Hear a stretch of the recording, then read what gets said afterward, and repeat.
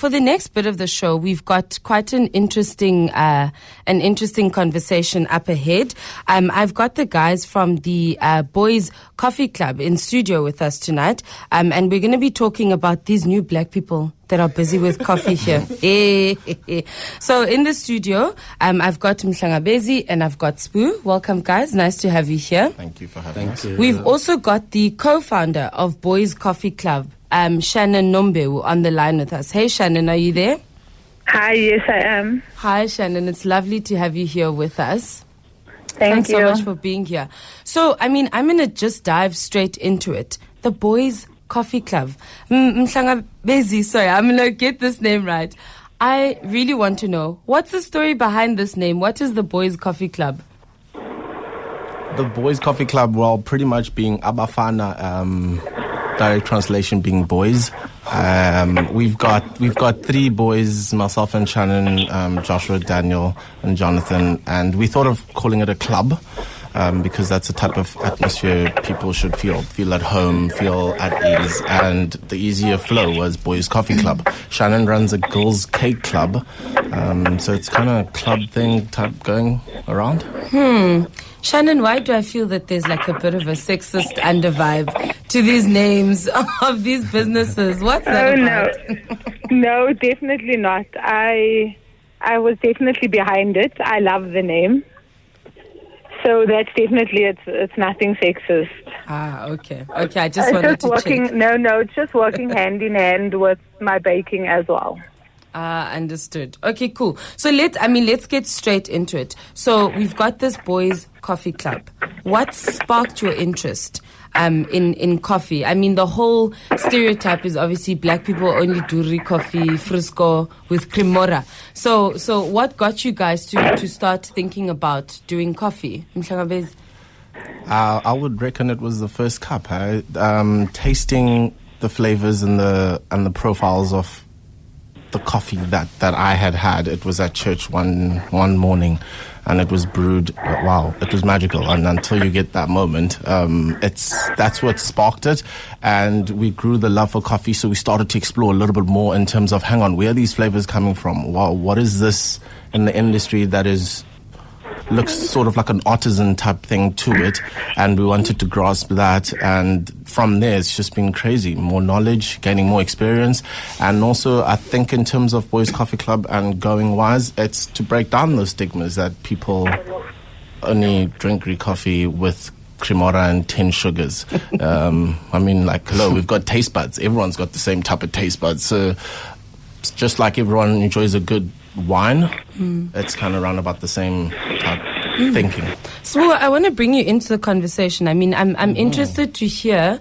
I'm interested to hear how does the Boys Coffee Club operate? So what do you guys actually do on a daily basis? How do you guys put yourselves out there? Recently, we just started entering commuting areas. We operate from Joburg. We go to taxi ranks in Joburg. There's MTN. And yeah, we're operating, that's a daily routine that's what we're doing. And right now we're trying to enter wholesale. We're trying to go into wholesale. We're doing the back, like back in the day where you used to take your CV, go door to door, and just hand. This is a sample. Yeah. Okay, so tell me, at the moment, how are you guys actually doing your sales? So how do we actually get to Boys Coffee Club? Because I saw that you guys have a bit of a mobile thing going on. Yes. Okay. So, Shan, do you want to answer that, or? Shannon? Hi, yes. Okay, so I head up mobile most of the time. I've been doing it for about a year and 4 months. So essentially we go out different venues. We do sporting events, we do corporate functions, we do markets. We've just started doing more Kasi events in Soweto. And that's where you find us. You follow us on Facebook and you'll see where we are this coming weekend, or we do some yoga events in the morning, which are awesome. So, yeah, that's how you find us. Okay. Tell me, Shannon, though, I mean, I'm quite interested in the beginning of this story. So you guys have been up and running now for almost 2 years, yes, if I'm not mistaken. And, you know, from some of the stuff that I read up about you guys gave up quite a bit in Joburg, had to pack up your bags and move down this side. Shannon, I really want to hear specifically from you what that was like. You guys have got children, and all of you, had to leave something behind and move down this side. What was that like for you, Shannon? Okay, that was very tough. It was a lot tougher than we thought. Initially, obviously the business started getting busy, and I do events where even right now, as I'm speaking to you, I'm busy getting a coffee machine because I have double events tomorrow. So I'm actually just parked on the side of the road.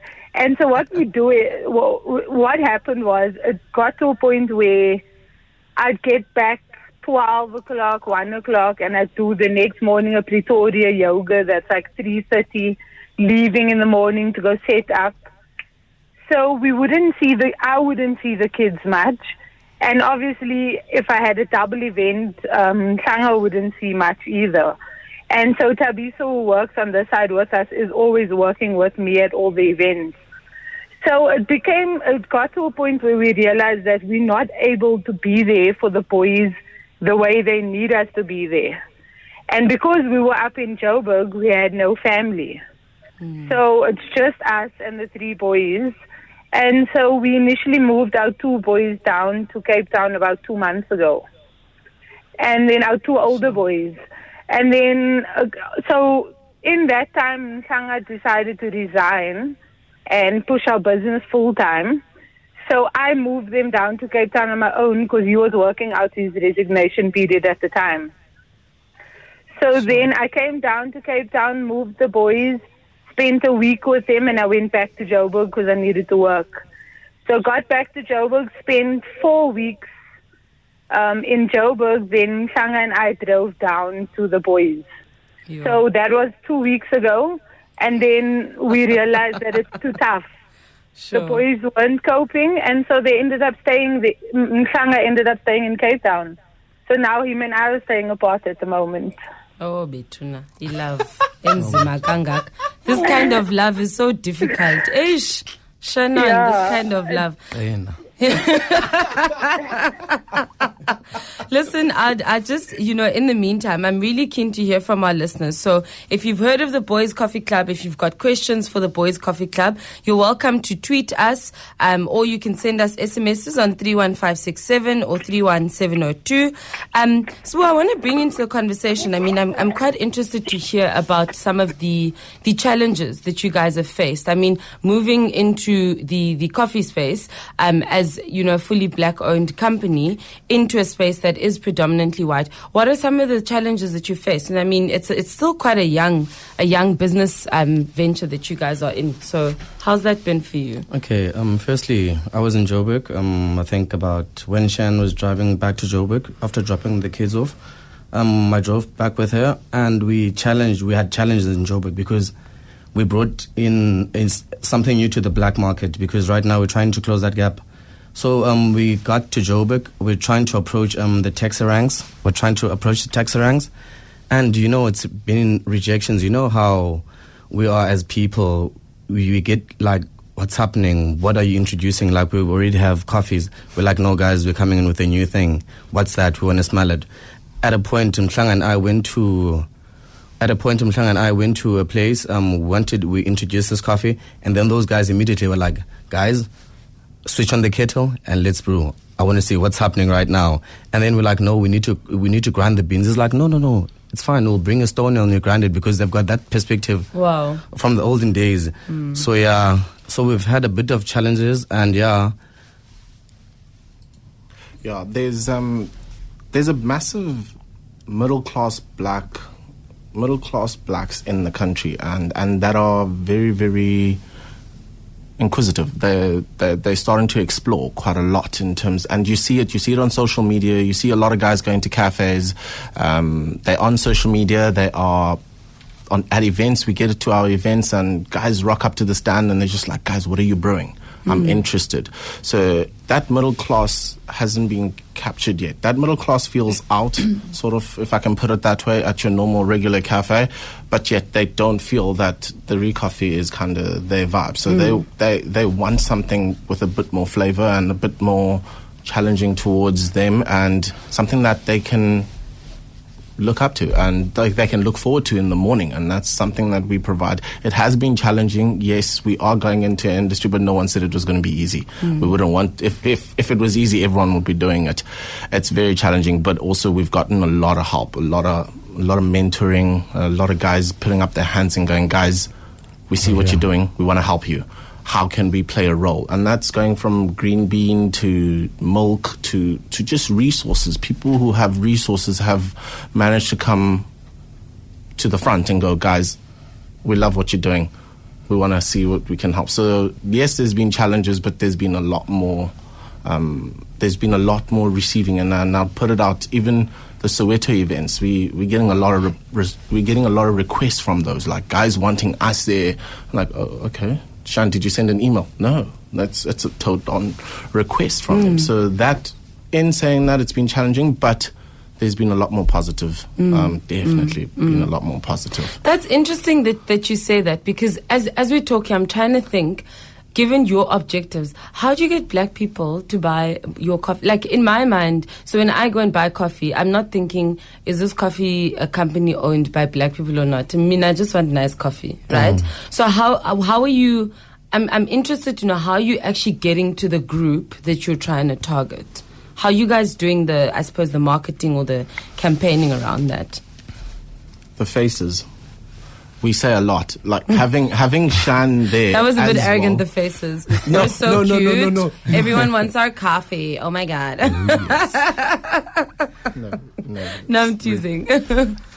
Us being behind bar, and there's something about it that even having Shan there, we sort of like, we've always had a policy that there'll always be a woman there, solely because we don't want to be stigmas as the boys. And the name gets a bit of a conversation going. Habo, Abafana, what are you guys doing? And us being there as not just employees, but as guys who actually own the brand, we can market it in a much better way. And when guys pitch up and they ask, what are you guys doing? When we explain it, they're like, oh, cut your coffee up. Let me taste what you're talking about, boy. Let me not just hear you say it. So it's we do market ourselves, if you can put it that way. Yeah. Okay. Tell me, so I mean, just to shift gears a bit, Shannon, a big part of the question that I've been thinking about as well is just the issue of sustainability, right? So we know that with the with the coffee industry, there's questions about sustainability, environmental sustainability, and also then the behind the scenes of the industry, where there is a bit of exploitative activity happening just in terms of sourcing those goods. So I mean, from you, Shan, I do want to know about how are you guys sourcing? I mean, without giving away too many trade secrets, but how are you sourcing, your beans? How are you making sure that you are actually sustainable in the holistic sense of the word? Okay, so we have recently started roasting beans, which is basically cutting out the middleman. So initially we were using a specific coffee shop that we did training with, and they have amazing coffee. And so we used their coffee beans for a good couple of months, and we still do use their coffee when requested. But so we've gotten to the point where we get the beans in green. So you get it at a much better price, and we roast it. And so now when we're starting to push wholesale, obviously we're making a lot more money now. That's good. So it's a lot better. Yeah, it's a lot better doing it that way. And I mean, essentially, if we could get the green beans ourselves from your Kenya, your Ethiopia, your Colombia, it would be even better. But I mean, we don't have that type of resources at the moment to be able to do that, because then you really cut out everyone and you go directly to the farmer. So in that aspect, that's what we're doing, with the beans and the roasting of it.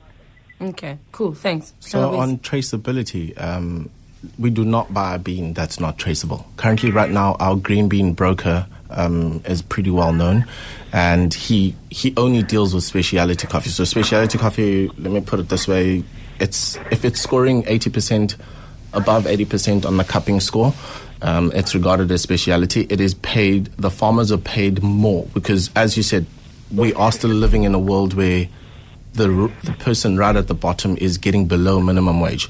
Some of them are even getting jacked out of their beans, to be honest. So in terms of that, and our social responsibility towards that is we make sure we get traceable coffee. Wherever we are, we do not roast it if we cannot trace it back to a specific farm. We've got Google Earth nowadays.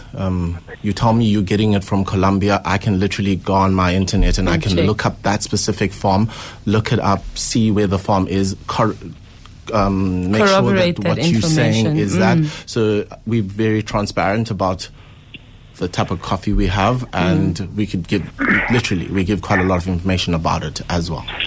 Tell me, and so just in terms of, I mean, I don't know the right terminology, but so when it comes to, does that mean that your coffee would be considered fair trade coffee or not as yet? Like, how does that, where does that fall in? So if I can answer this one. In terms of fair trade, so stigma, but anyway, fair trade is the bare minimum that is paid for a specific product. Right. So it's like minimum wage for argument's sake. Yes, I'm with you. We don't buy coffees that are regarded as only minimum wage. Right. Where we buying coffees at speciality, it's paying more than minimum wage. Fair trade, though, however, is a good base to work from, which helps quite a lot of the people that are being done in. But in terms of quality, we buy coffee based on its quality and its traceability. We will not buy it just because it's fair trade. Just because it's fair trade. Yeah, we will not do that. That's cool. So tell me, so what would you say differentiates the Boys Coffee Club's coffee from others? What differentiates it? I mean, why do I want your coffee? Well, because firstly, because it comes, we serve it with a smile. That's the first thing. Just had to. Yes. The brewing of it. We are very detailed into the grinder. There's a grinder. It's called there's fine and there's coursing, which is we play with the grinder because as the day goes by, the coffee tastes differently as the day goes by, because you have to play around with the grinder because the taste changes. So we play around with the grinder because I would never serve you a cup that I will not drink. So that's the difference between me and someone else.